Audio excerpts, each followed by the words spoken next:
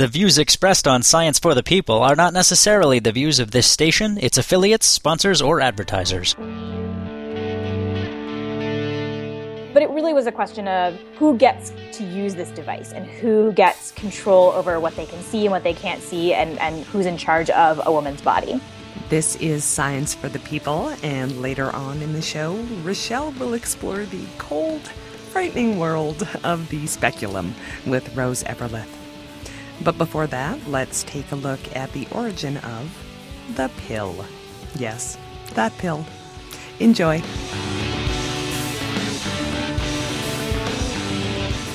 Hello and welcome to Science for the People. I'm your host, Desiree Schell. I'm joined today by Jonathan Eig, the New York Times best-selling author of 4 books, who is currently working on a biography of Muhammad Ali.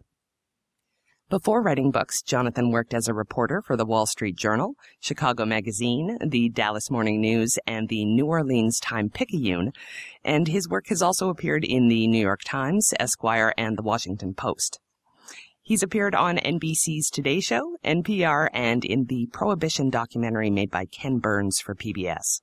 But what really impresses people is that he once appeared on The Daily Show with Jon Stewart. He's here to talk about his newest book, The Birth of the Pill: How 4 Crusaders Reinvented Sex and Launched a Revolution. Welcome to the show, Jonathan. Thanks, Desiree. Okay, so let's set the stage here. It is 1950 in the USA. What is life like for a woman? Well, that's a big, broad question, but it's very different from what it is today. I can tell you that much. The average age at which a woman got married was 21 in 1950, and the average age at which she started having children was 23, and she, on average, would have 3.7 children in the United States. So very different. The chances that she'd go to college were less than 1 in 10. The chances that she would enter the workforce were less than 1 in 5. So it was a very different universe for women. That's just in the United States. In other countries, it was in many ways even more difficult. And what about sex?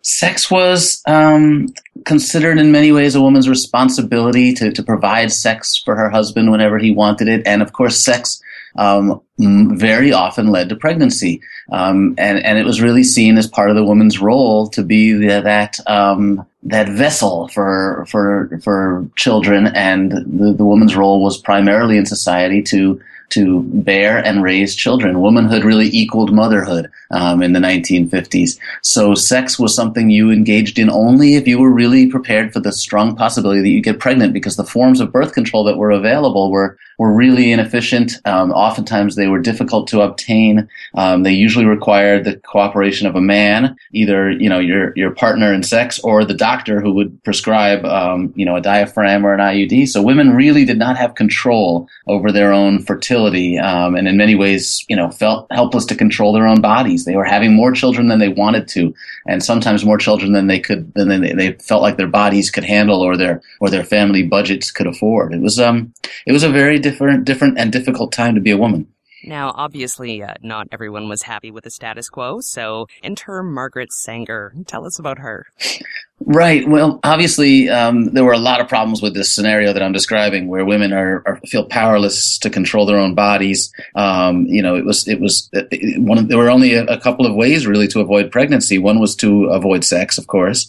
The other was to undergo abortion, which was often dangerous because the abortions were illegal. They were performed by sketchy doctors and often resulted in great danger and sometimes death to the woman undergoing the abortions.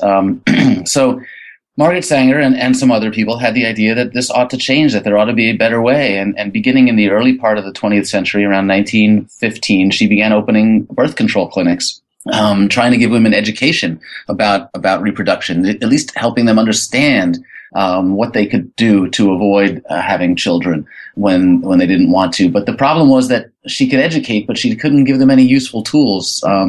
As I said in the book, it was like educating people about nutrition without giving them anything healthy to eat.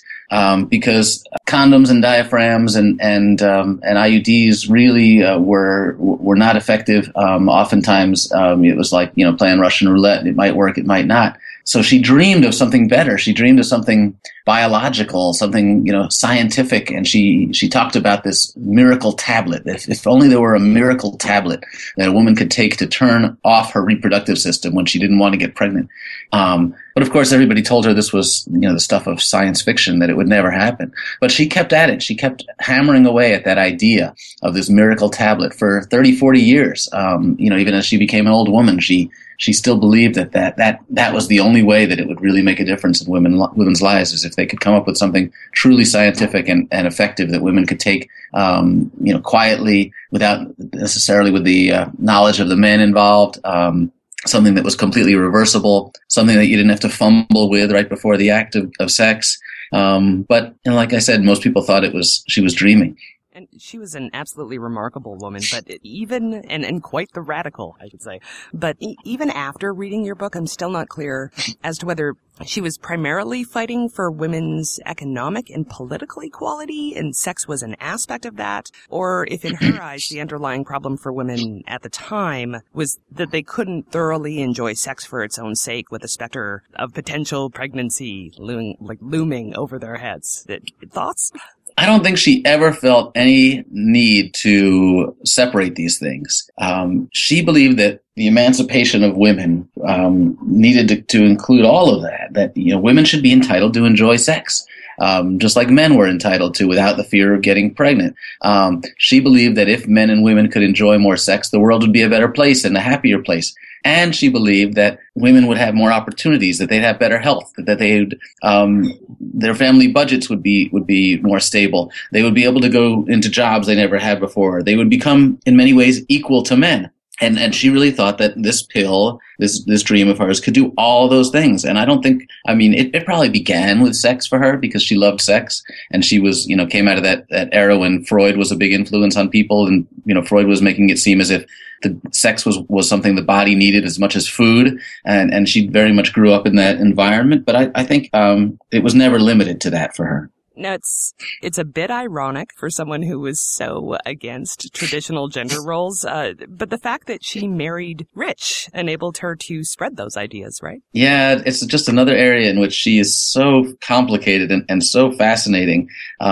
She's this firebrand, this absolute radical, and she marries a wealthy Republican, the man who founded the 3M oil company, a product that every American had in their garage to grease their bicycle chains and their squeaky doors, and she used his money to fund her birth control research at a time when she was having some she founded what would become Planned Parenthood, but she was having some difficulties with Planned Parenthood. They weren't on the same page.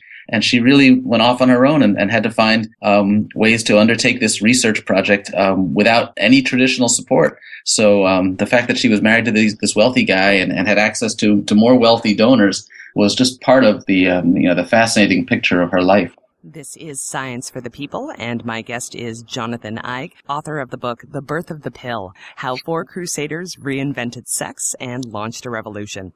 Okay, so research on the pill. Enter Gregory Goodwin Pincus. Who was he?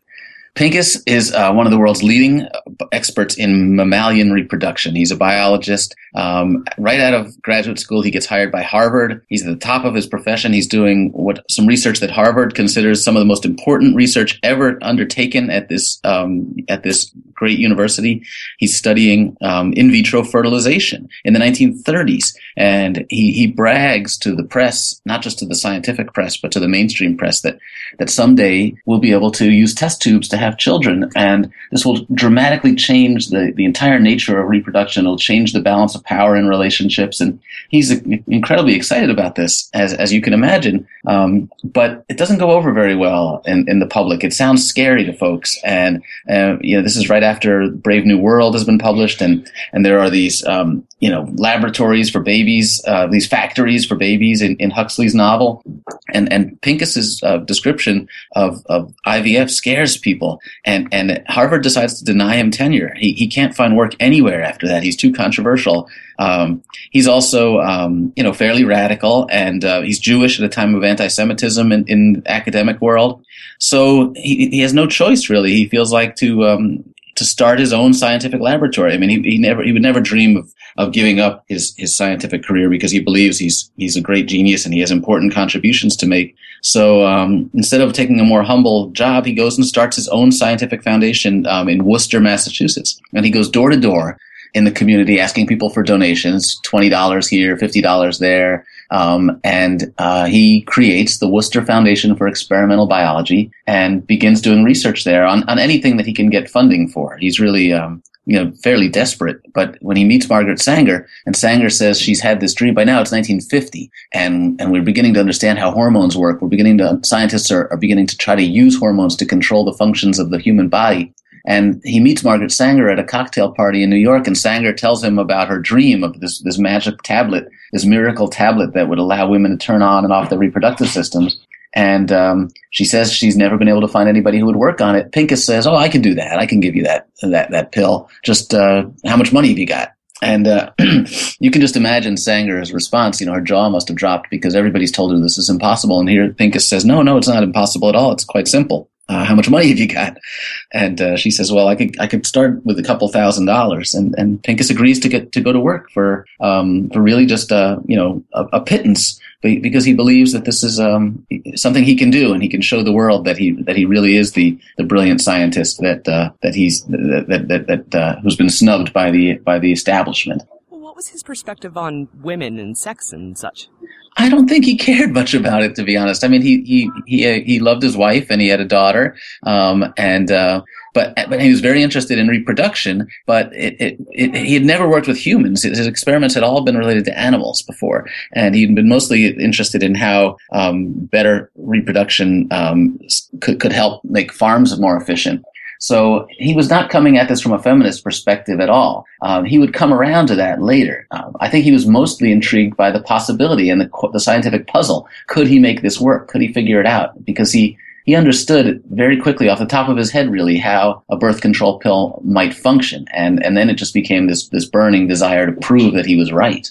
But they both well understood that developing the pill would be highly controversial, right? Oh, sure. And I think the fact that they were both outsiders with nothing to lose really made that less daunting. I don't think they could have dreamed of doing this. If Pincus had still been at Harvard, he would have said, no way, I got too much, I've got a job to protect. I'm not going to take on something like that. And, what are the chances that it was going to even be manufactured, that the government would approve it? It seemed like slim to none because, birth control was illegal in 30 states and federal laws were still on the books, saying that you couldn't even disseminate information about birth control. So how are you going to test a pill like this? How could you possibly expect the government to approve it? What were the chances that it would ever reach the market? It seemed like a foolish endeavor. And I think the only way you would undertake it is if you really had nothing to lose, and why not give it a try? And that's where Pincus was in his career.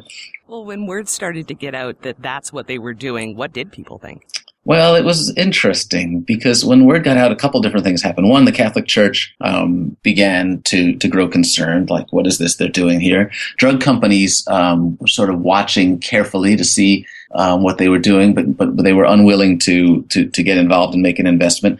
But the most interesting response was that Pincus and Sanger and the others involved, John Rock and Catherine McCormick, began getting letters by the hundreds from women who heard about this research and said, "We heard you're working on a pill. I need it now. I've got 11 children, and the last 3 were born with these terrible birth defects. I really don't think I should be having any more children.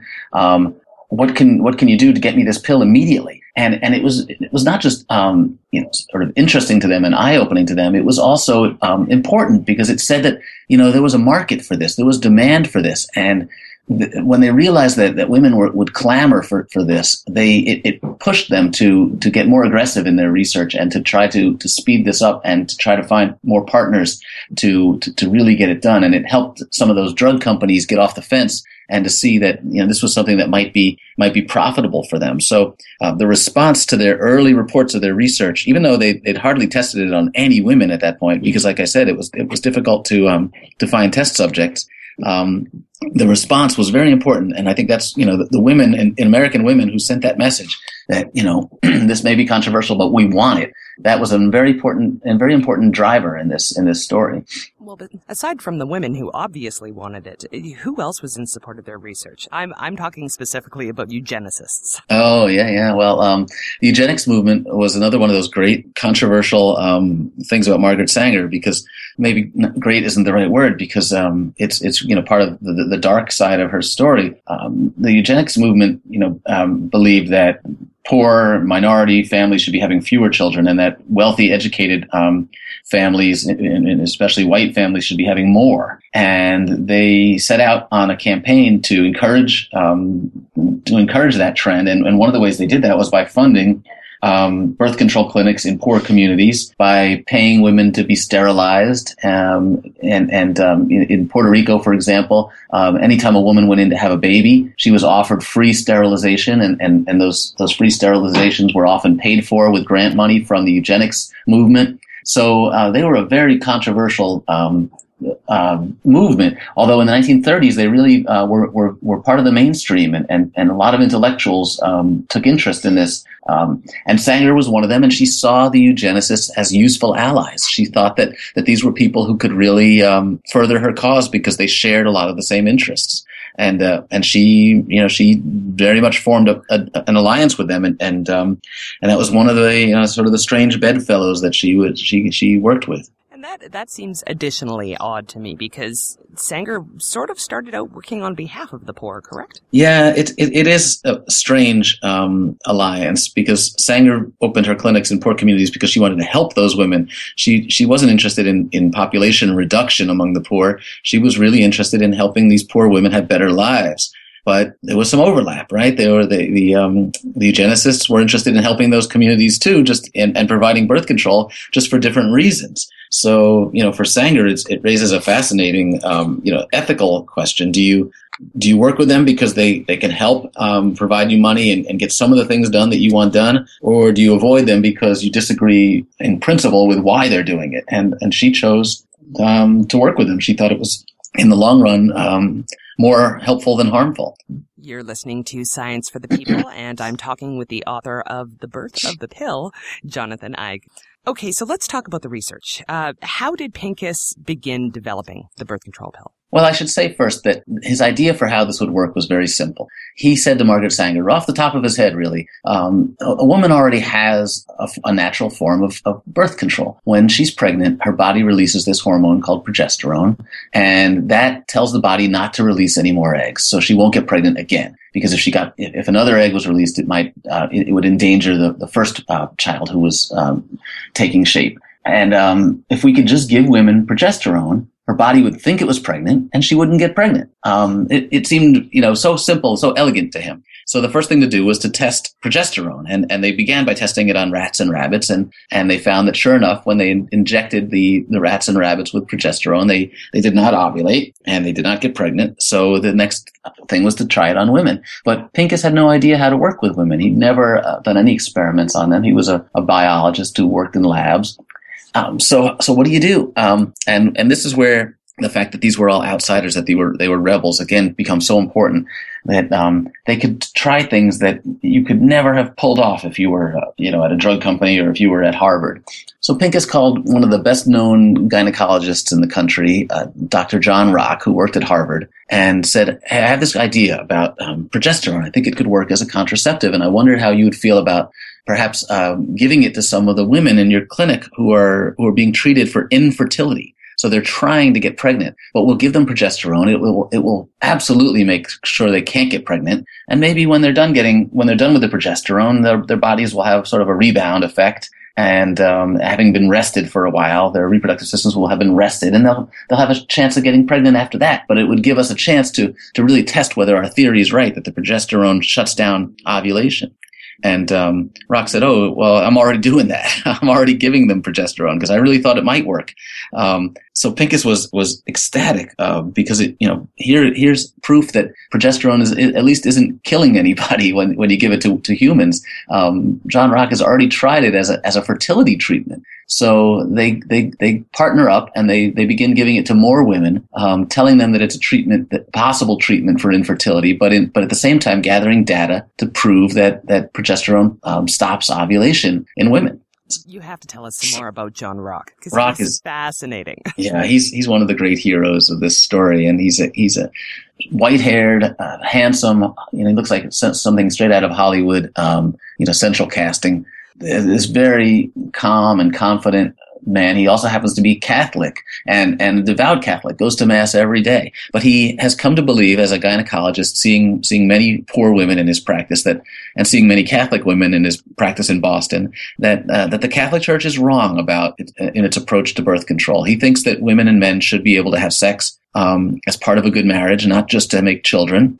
And he thinks that women should be able to have abortions when their life is in danger or even their health is threatened. And he thinks that women should be able to use birth control because sex is an important part of a strong marriage. And he just, has become, he's still faithful to his church, but he believes that in this one area the church is wrong. So when Pincus comes to him and asks him if he'd like to work on this birth control project, he doesn't hesitate. He sees this as an important opportunity to really spread the word and perhaps offer the world a better form of birth control and maybe convince the Catholic Church that it's time to take a more modern approach to this issue. So he signs on and he ends up running the clinical trials for the birth control pill. And Pincus, is the man doing the science. Rock is the man really putting it into practice and seeing how it works, seeing what kind of side effects it might have, seeing what kind of doses are appropriate. And they become this very sort of odd team with Pincus, Rock, Sanger, and of course and the fourth person is Catherine McCormick, who's funding all of this, agrees to pay for the entire project herself single-handedly.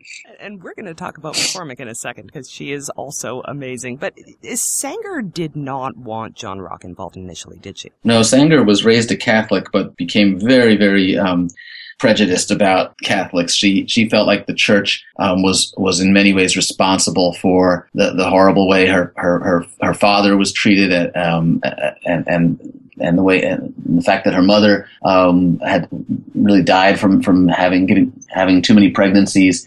She blamed the Catholic Church for a lot of this, and she just didn't trust John Rock because he was a Catholic. Eventually, she came around and saw that he really meant what he said and that he was devoted to the cause. But at first, she really didn't want him on the team. Well, and it was really Pincus who pushed it. Yeah, Pincus said, we need this guy. Pincus, because he was Jewish and he'd been the victim of anti-Semitism, really was some of the other candidates for running the clinical trials were Jewish doctors, and he felt like he didn't want to see this attacked for religious reasons, and he thought that having a Catholic would be a great asset because it would give them some respectability. That if a Catholic doctor is willing to work on a birth control pill, then surely a drug company should be willing to take this on, should be courageous enough to get behind this, and it would send a message to Catholic women all over the country that this was okay, that this was something that they should think about trying. Okay, we have Sanger with the passion, we have Pincus with the vision, we have Rock with credibility, which is nice, and you mentioned Catherine McCormick, and she's the one with the money. Tell us about her. Yeah, another one of these just like great characters. You couldn't make these people up. Catherine McCormick Catherine Dexter McCormick is born into a very wealthy Chicago family. She marries into an even wealthier family, the McCormicks. She marries Stanley McCormick, who's the son of Cyrus McCormick, the man who invented the Reaper and founded International Harvester. He's one of the wealthiest men in the world, and their marriage is like something out of a fairy tale. They are just this unbelievably beautiful couple. But on their honeymoon, Stanley goes mad and has to be institutionalized for the rest of his life. He's a schizophrenic. He's dangerous. He's particularly dangerous around women. And Catherine can never really spend any time with him again. He's locked up in a private asylum that they build in California, perhaps the nicest asylum ever built, where he's got his own team of doctors and nurses. There's Catherine, who's a graduate of MIT, one of the first women in the world with a science degree from MIT. Sets up her own laboratory and hires doctors and scientists to research schizophrenia and to look for cures. She devotes most of her adult life to caring for and seeking a cure for her husband. But when he finally dies and leaves her $750 million, she's got to decide what to do next with the rest of her life. And she's, now in her 70s. But she decides that she wants to go back to work with Margaret Sanger, whom she had met when they were both young women. And she contacts Sanger and says, where are we on this search for a birth control, a scientific birth control method? And Sanger updates her and she says, I'm in. I'll pay for whatever you need. And not only pay for it, but she wants to be involved. She wants to keep an eye on Pincus and visit the lab and make sure that these men don't somehow hijack this process. She doesn't want to see it turned into any kind of a birth control plan for men. This has to be for women, and she has very specific ideas about how it should work. And she becomes the fourth and very important player in this team. That's what's so interesting. She didn't just, we see this often now as people hand over money and they call it a day, but she was so interested and involved in a very hands-on way with, I guess, for all intents and purposes, project management. Yeah, she really was. And she was involved in every step of the way. She, helped build laboratories, and she would visit and talk about how they should be designed. And, when John Rock was forced to retire from Harvard because he reached the, mandatory age of retirement, she wanted to make sure that the work did not slow down in any way. So she spent a fortune building him a new laboratory right across the street from his old lab at Harvard. She was an incredibly forceful, dynamic woman. And I think in part because of her age, she was constantly pushing faster, faster, faster. She would not allow any stalling. Anytime they hit a little roadblock, she would just say, go around. We were not waiting for this problem to be resolved. And I think that turned out to be hugely important because they didn't really know it, but they were racing. If the Catholic Church got wind of what was really happening here, how close they were to figuring this out, it all could have come crashing down. There was another piece that they could not have imagined was going on, but that's that the thalidomide disaster was beginning to take shape. People in Europe were realizing that this drug, thalidomide, was causing horrible birth defects. And when that was finally, when the public was finally alerted to it, it became a lot harder to get new drugs approved. So that if that had happened sooner, or if the pill had been delayed even by a year, it would have been much more difficult to get it past the federal government's approval process. And we'll be back after these messages with more of Jonathan Eig and his book, The Birth of the Pill, on Science for the People.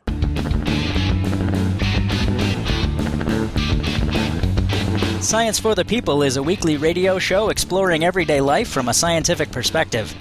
To find out where Science for the People airs near you, or to listen to past episodes, check out our website at scienceforthepeople.ca. You'll also find links to connect with us on Facebook, Twitter, and Google+, or to subscribe to the podcast in iTunes. And now, back to the show.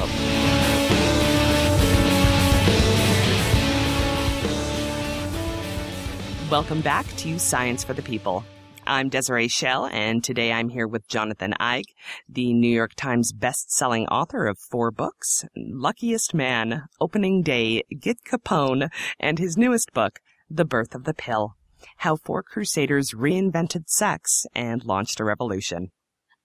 Now, you've mentioned a couple of times that one of their biggest issues in trying to get this pill out was trying to find test subjects for the clinical trials. Yes, birth control was illegal, so you couldn't do this openly. And in Massachusetts, where they operated, there were some especially strict laws. So they had to be a little sneaky about it. And remember, there was never a drug like this before. This was a drug for healthy people. And it was not meant to cure a disease. It was not meant to ease a pain.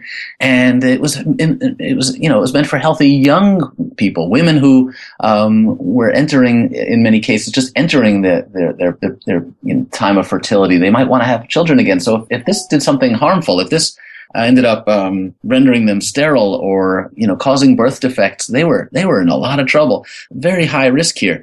But Pincus was so convinced that it just had to be safe because it was natural. It was a hormone that the body already released. So how could it do any harm? So he was supremely, perhaps overconfident. So to find test subjects, as I mentioned, they began with these women who were seeking treatment for infertility, and then they went to some of the insane asylums around the Boston area and administered it to women there. And they tried it on men too, just to see what would happen, I guess. But these women were not even told what the pill was for. They certainly weren't asked to give consent, and that was typical in the 1950s. There was no requirement that you get consent for these kinds of experiments. But they were just trying to find as many women as they could to to get the numbers that would show that this really was stopping ovulation and that the side effects were not too bad. The side effects were pretty bad, and that became a big issue. They were giving doses of 10 milligrams of progesterone, which is much, much higher than they needed to, but they wanted to make sure that nobody got pregnant. As a result of that, there were terrible complaints of nausea and dizziness, even some reports of blood clots, which they weren't sure were being caused by the pill. But Pincus and Rock just kept pushing, and in part this is because they were men and they were sexist. In part it was because they were doctors, and doctors tend to be a little arrogant. I was going to say, Pincus actually he thought that many of the side effects were psychosomatic, and he went so far as to completely unethically do some testing to prove that point, right? Yeah, he conducted his own sort of double-blind study to see if women given placebos would still complain about side effects, and of course they did. They were warned that there might be side effects, and they were given a placebo, and they a fairly large number of them still experienced the side effects. But the women who were working these clinical trials, the doctors and nurses, were telling Pincus, you got to stop. These side effects are really, really bad. But Pincus never hesitated for a minute. And that's where they once they finished doing the work in the mental asylums, they realized they still needed a lot more women. And it just so happened that Pincus went to give a lecture at the University of Puerto Rico, and he realized that this was an ideal testing ground because they had American-trained doctors and nurses down there.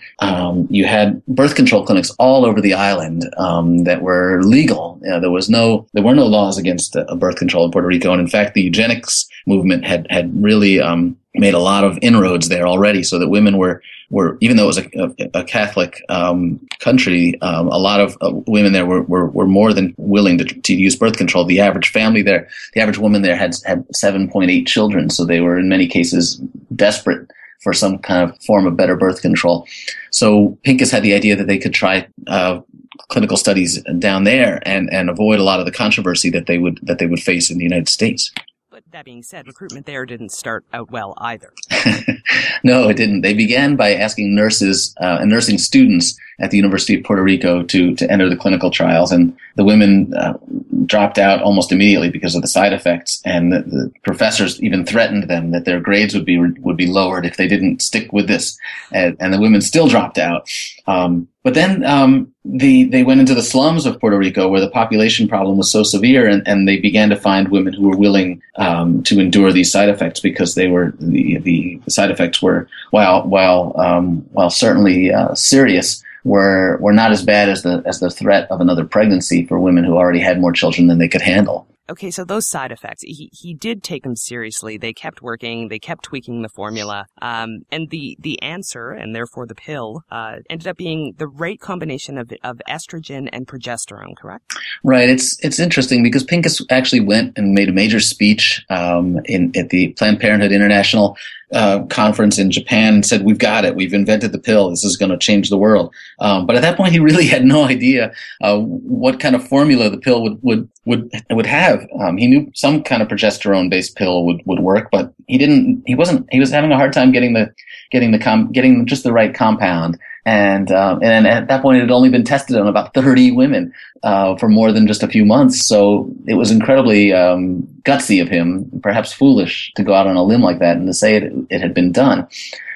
So they were still tinkering with the chemical compound, and just by accident, it turned out one of the batches of progesterone that they got from the drug company had been contaminated with just a trace amount of estrogen. And suddenly, on that run of the clinical trials, women stopped complaining about the side effects, or at least they didn't complain nearly as much. And Pincus was puzzled. Why all of a sudden are the side effects going away? And he asked the drug company to look again at this batch of pills they'd sent to see if there was anything different. And they realized there was this little bit of estrogen in there. And he said, "Well, just keep doing that. Send me another batch like that." And it turned out that that's how they finally settled on the right formula, that this progesterone pill with a little bit of estrogen helped reduce the side effects. And that's essentially the pill that we have today. There are just such ridiculous coincidences in this book, honestly. Yeah, that's true. But and even you sort of mentioned before the timing of all this was fairly perfect. It was before we were really realizing the effects of thalidomide, but also people were starting to realize that overpopulation was becoming a serious problem. That's right. And instead of talking about how this was going to be a pill to give women more pleasure in sex, which would not have been very compelling, at least to men who would be making some of these decisions, they talked more about the effects of unworld population. This was after World War II, and there was this great fear that countries were going to turn communist, and that these poor countries, especially in Asia, if the population began to grow and poverty spread, that they might be inclined to turn communist, and there was just a great sense of having whether we could feed all these new people, so by discussing the birth control pill as something that might fight back against the population explosion, it gave it an aura of acceptability. It made it much more politically correct, I guess you would say. So instead of talking about this as a sex pill, it became a population control pill, and that's one of the ways that Sanger again found a way to just play the right cards to try to give this thing every chance of approval and acceptance. And Pincus as well. That's one of the things I found so interesting about him. He was very much able to frame the rationale for the development of the pill differently depending on who exactly he was talking to. It was the population issue for some, but it was still the fertility issue, because there was some evidence that it was easier to get pregnant after you were on the pill. Yeah, they still honestly believed that it might work as a fertility treatment. That they called it the Rock rebound for Dr. John Rock, that after you took the pill for a while, you'd have a better chance of getting pregnant. And it was anecdotal evidence at best, because they had tested it on so few women, but they really believed it. And more importantly, they thought that if they could describe this, if they could advertise this as a pill that worked as a contraceptive and as a fertility treatment, well, then they'd really be off to the races. Nobody could argue with it, and it would be, it would have a bigger market. And they were really just trying everything they could to get this out there and to give it the best chance possible. I do have to point out, your book very much kind of imparts that sense of urgency about this whole situation. It was almost thrilling to read. Thanks. You're listening to Science for the People, and I'm talking with the author of The Birth of the Pill, Jonathan Eig. Okay, so those multiple rationales came in handy when it was time to take it to the FDA for approval. Now, what was the pill originally approved for? Well, this is one of the other clever things that Pincus and his team came up with. Instead of asking the FDA to approve the world's first birth control pill in 1956, they filed an application, and they got the G.D. Searle Drug Company to come along on this and to agree to file the application. But Searle said, let's be conservative here. Let's not call it a birth control pill. Let's call it a pill for the regulation of the menstrual cycle. Because in effect, that's what it did. It allowed a woman to control her cycle. And, secondarily, it also happens to allow you to avoid pregnancy. So, but the standards would be a lot lower. The level of controversy would be a lot lower. It wouldn't attract as much attention if they called it something other than a birth control pill. So that's what they did. They filed this application. It was at that time the largest application ever filed. To the FDA. They threw tons and tons of paperwork at them, showing them almost every woman who had tried this thing, and they said, we'd like you to approve this for the regulation of women who cycle, so that they can make their cycles more regular. And the FDA took a long time looking at it, and they had to be concerned that it had only been tested on something like 130 women at that point. I mean, it's a tiny clinical trial. But Pincus disguised it. He instead of talking about the number of women, he emphasized the number of cycles that had been tested. So instead of saying 130 women, he'd said, we've tested this on 1,300 cycles. Oh, that is so much more impressive. Yeah, it sounds good, right? So the FDA agreed to approve this on one condition. The bottle had to carry a warning. The label had to say, warning, this prevents pregnancy. And of course, it turned out to be the greatest advertising Searle ever could have dreamed of, because now patients and doctors knew exactly what it did, and everyone prescribed it off label, and women began going to their doctors saying, "Hey, I heard that there's this pill for an irregular menstrual cycle. I really need that. I've got 11 kids, and my menstrual cycle's really irregular." So suddenly, hundreds of thousands of women are going to their doctors asking for this, and that's so important because you've only had this very skimpy clinical trial, but now hundreds of thousands of women are taking it every day and really proving that it's safe, and a market is taking shape that doctors are loving it because they're getting more office visits and they're making money on this, and the drug companies realizing that they have a potential blockbuster on their hands, and once that happens, it's really, there's no turning back. It was such an open secret that there was even the sense at one point that the Catholic Church might not condemn the use of the pill, right? That's right. It happened so quickly that the church never really caught up to it. And John Rock was lobbying and actually went and met with officials at the Vatican saying, "You guys should get on board with this because women are taking it anyway." And if you think about it, it's really just a more modern form of the rhythm method. And the church had sanctioned the rhythm method. Women could have sex when they knew that it was the time of month when they weren't fertile. And this pill is really just allowing us to control that fertile period. So it's really just an improvement on the rhythm method. And it was a fun kind of a philosophical, I think it was a flawed philosophical argument, but it was good that he tried it. And the church actually considered it. The Pope appointed a committee, and the committee recommended accepting the birth control pill, and the Pope overturned it, overruled. But it bought them enough time, I think, that Catholic women just decided for themselves, "Hey, I'm in. I'm going to go for this. I don't care what the church says." And that was really a huge moment in the history of not just the pill and not just women, but the Catholic Church as well. Man, okay, so everything's going really well except for that church thing. And then they actually tried to get it applied, or then they actually tried to get it approved for the thing that everyone was already using it for, and then they ran into problems? Well, a little bit, yeah. Remember, this is something that's never been done before. It's a pill for healthy women, and it's the first designer drug in a way. It's meant to change lifestyles. It's meant to give women the freedom to control their lives and delay when they become parents, or completely decide not to become parents, and that just raises a whole bunch of interesting ethical questions. So when the drug company Searle goes back and Pincus and Rock go back to the FDA and say, "Remember that pill you approved?" They were calling it Enovid. Remember that pill you approved for regulating menstrual cycles? Well, it turns out it really also is a very effective form of birth control, and we'd like to just add an additional use, and so doctors can prescribe it for that.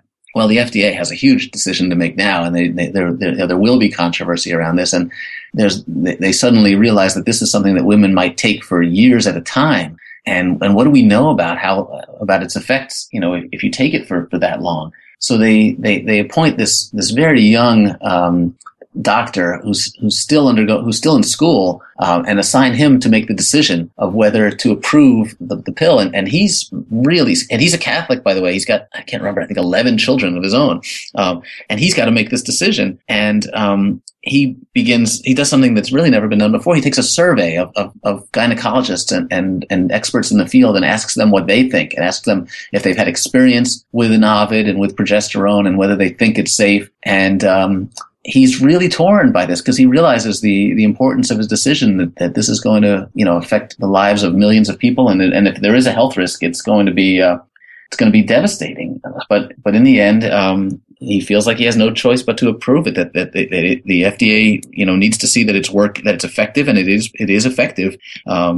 It would never have been approved by today's standards, but by 1950s standards, they felt like they had no choice but to approve it, and they did. And you could see the changes in American society almost immediately. You see, in the first year, 400,000 women get prescriptions for the pill. The year after that, it triples, and then it triples again, and it starts to have these ripple effects really across society, and you start to see it affecting the rates that women go to college, the rates they enter the workforce, the age at which they start having children. It starts reducing the number of infant deaths, the number of maternal deaths. It's rare that you see an innovation this big have such an almost immediate impact. Well, I'd like to point out that there's only one pill that we call the pill. That's right. And there's no such thing as the car or the washing machine. It's And that's because it was so revolutionary, that it didn't even need a name. And, I think in part it's because women, when they went to the doctor's office, weren't sure what to call it, and they were a little nervous about asking for birth control. So they just said, could I have the pill that I've been reading about? And, but it was such a game changer that it didn't even need a name. So just for anyone who's curious, I want everyone to go buy this book, by the way. Thank you. I'm going to tell you the ending anyway. So what happened to these 4 crusaders post-pill? They all lived long enough to see that they were right, that this pill really worked, and that it really did have this revolutionary power to change women's lives and to change just human dynamics, how men and women get along, how they reproduce. And they lived long enough to see the Supreme Court decide that in the United States that women should have the right to birth control, and that it was part of their right to privacy in Griswold versus Connecticut. So even though Sanger and McCormick were very old, both in their 80s at this point, they were absolutely triumphant and thrilled to see that this thing took off, and that women really took the ball and ran with it. One of my favorite scenes in the book is Catherine McCormick, who's now 90, calls her doctor and asks for a prescription for the birth control pill, and goes to the drugstore to pick it up. And she just wants to hold it in her hands. She wants to see how it works, that it really happened, that they really pulled this off. Because I think, when they began in 1950, they must have realized that this was just an incredible long shot, that it would take something close to a miracle to pull this off. And the fact that they did it was, I think, a huge accomplishment, and that they lived to see the effects of it. Brilliant story, sir. Thanks very much for being here today. Thank you. And that was Jonathan Eig, author of The Birth of the Pill, and we'll link to the book on our site at scienceforthepeople.ca. Rochelle will be here to talk about the speculum with Rose Everleth after this.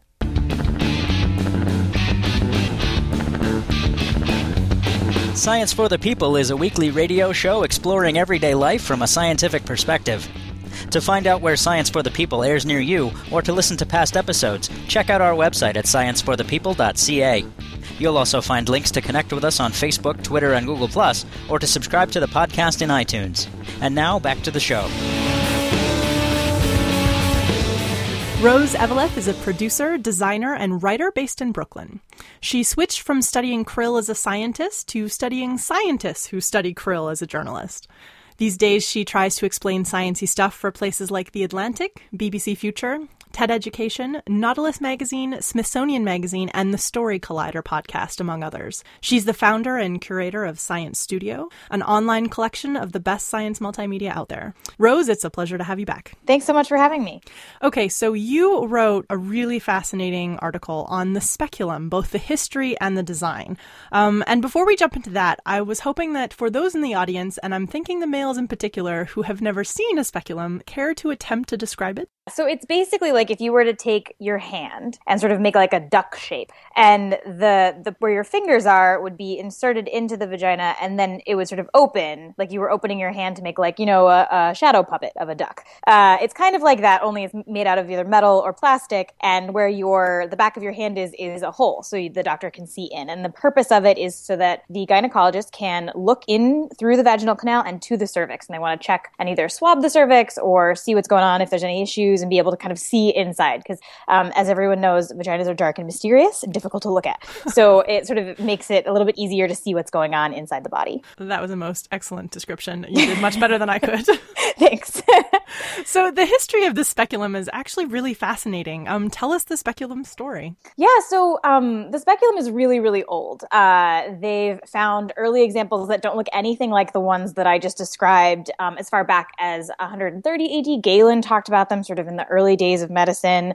They've found examples in Pompeii, and those are these sort of terrifying looking corkscrew-like devices that no one would ever want inserted into them. But the sort of the speculum that we think about today really starts around the 1840s, and it starts with a man named Marion Sims. And he worked in Montgomery, Alabama, and he opened up his own private clinic for women in Montgomery around 1845. And he was sort of the premier doctor in the area for helping helping women with sort of women's health issues.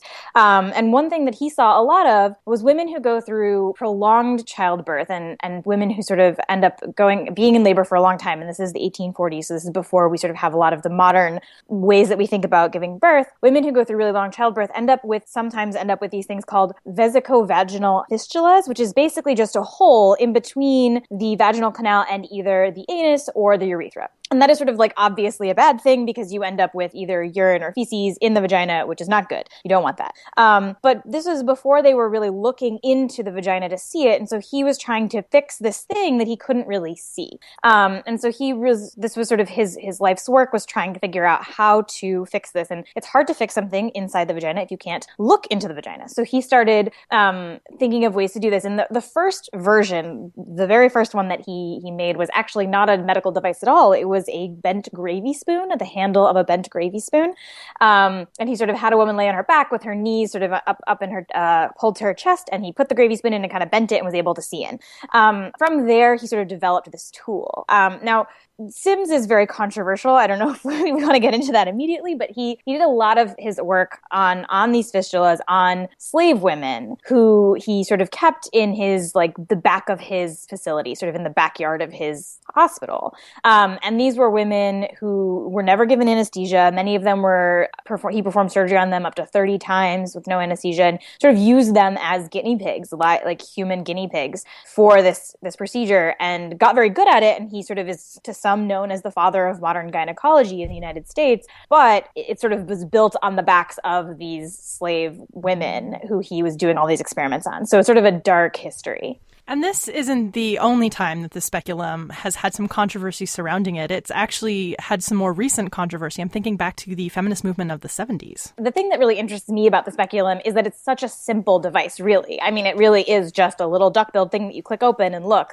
But it's so powerful, and who gets to use it and who's using it on who is a really important sort of sociological and cultural question about ethics and about who is in control and who has power. So in the 70s, sort of when there was this rise of women who were sort of saying, hey, wait a minute, all of these, male doctors are looking at us and sort of surveying us in this way, and we have no idea how to use this tool. Why do they get to monopolize this sort of ability to look at our bodies? So in 1971, a woman named Carol Downer actually started this movement where she was telling women to do their own pelvic exams and go out and buy specula, and you take a specula and you have a mirror and you look. And I mean, most women had never seen their cervix before. I would probably guess that many women today have not seen their cervix before.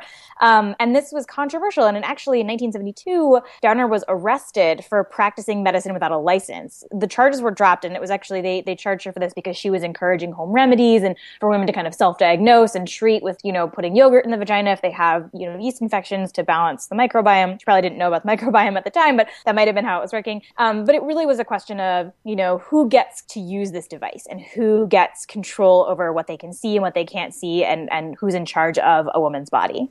And back in the day, the controversy surrounding the speculum seemed really closely linked to the ideas of hysteria at the time as well. Yeah, in 1850, after sort of Sims introduced this and was sort of promoting it, there was a meeting in London of the Royal Medicine and Chirurgical Society, which I can never say that word.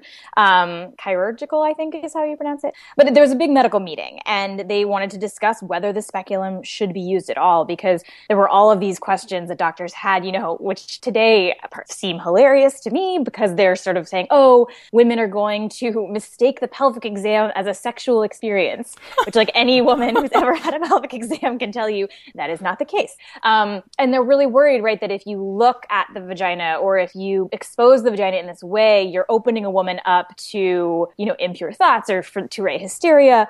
Before the speculum, I mean, it wasn't that they were even looking at the genitals. Male doctors were not supposed to look at the female genitals. They were actually supposed to do the exam just by feel. So there are these really hilarious illustrations in early medical textbooks where they have a woman who will be, standing very nonchalantly, kind of with her arms crossed, and there's a male doctor kneeling in front of her with his arm reaching up under her skirts, under all the skirts, and looking away because he was supposed to make it very clear to her that he was not looking at her vagina. So either they were supposed to, this was the instruction, they were either supposed to look away to make it clear, I'm looking off into the distance, I'm not looking at you, or maintain eye contact the entire time so that it's very clear to her that he's not, looking at her vagina. Either way, he's just sort of feeling around in there, trying to figure out what's going on. And so the idea of even looking at the vagina was very controversial in the 1850s. And there were a lot of people who said, that it was going to turn women into these sex-crazy heathen people,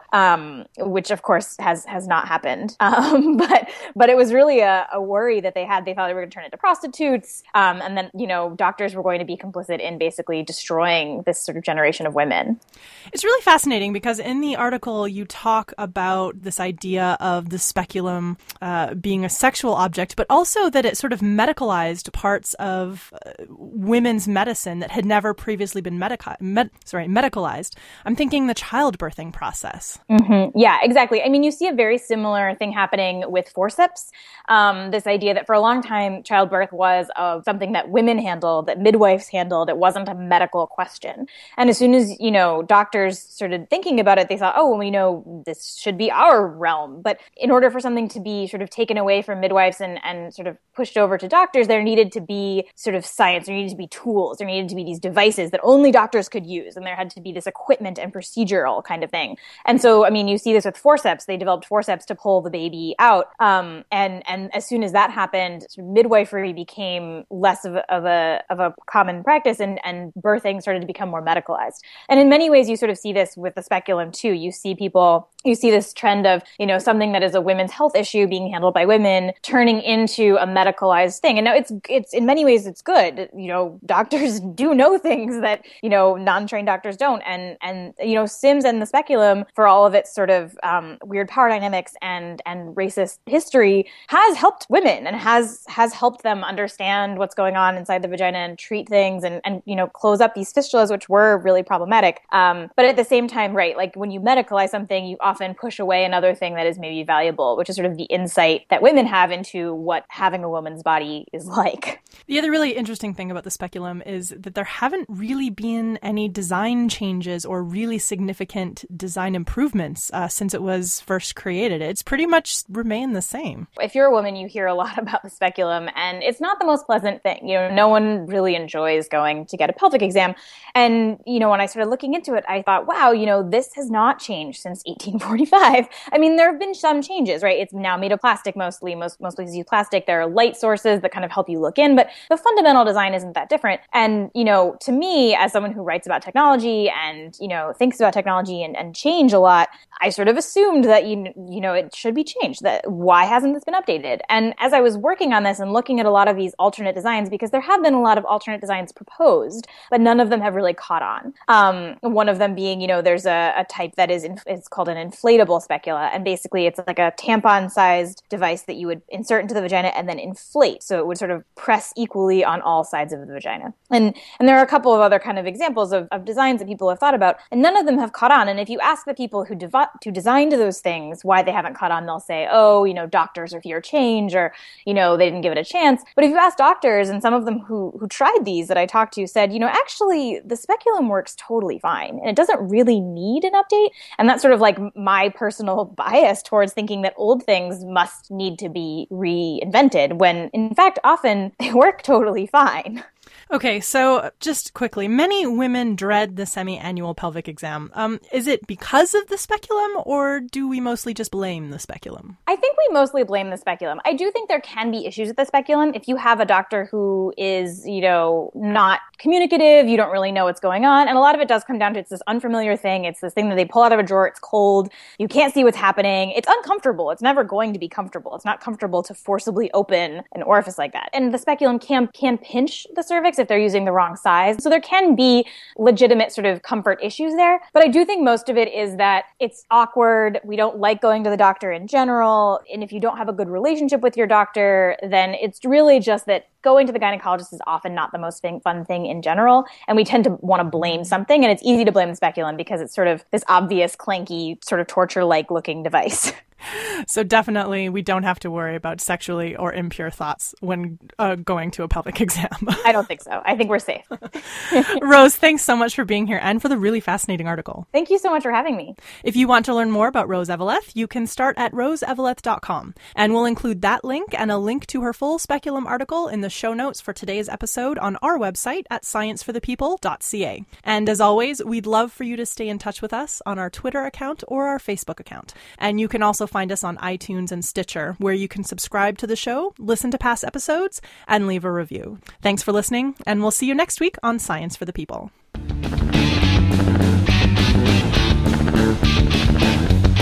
Science for the People is recorded in Edmonton, Alberta. The show is produced by Rochelle Saunders. Ryan Bromsgrove is our promotions manager. Our social media manager is Chelsea Butler. K.O. Myers updates our website. Helen Quivalon is our publishing liaison. Ed Haynes is our guest coordinator. We get research help from Josh Witten. The show is edited by K.O. Myers and Ryan Bromsgrove.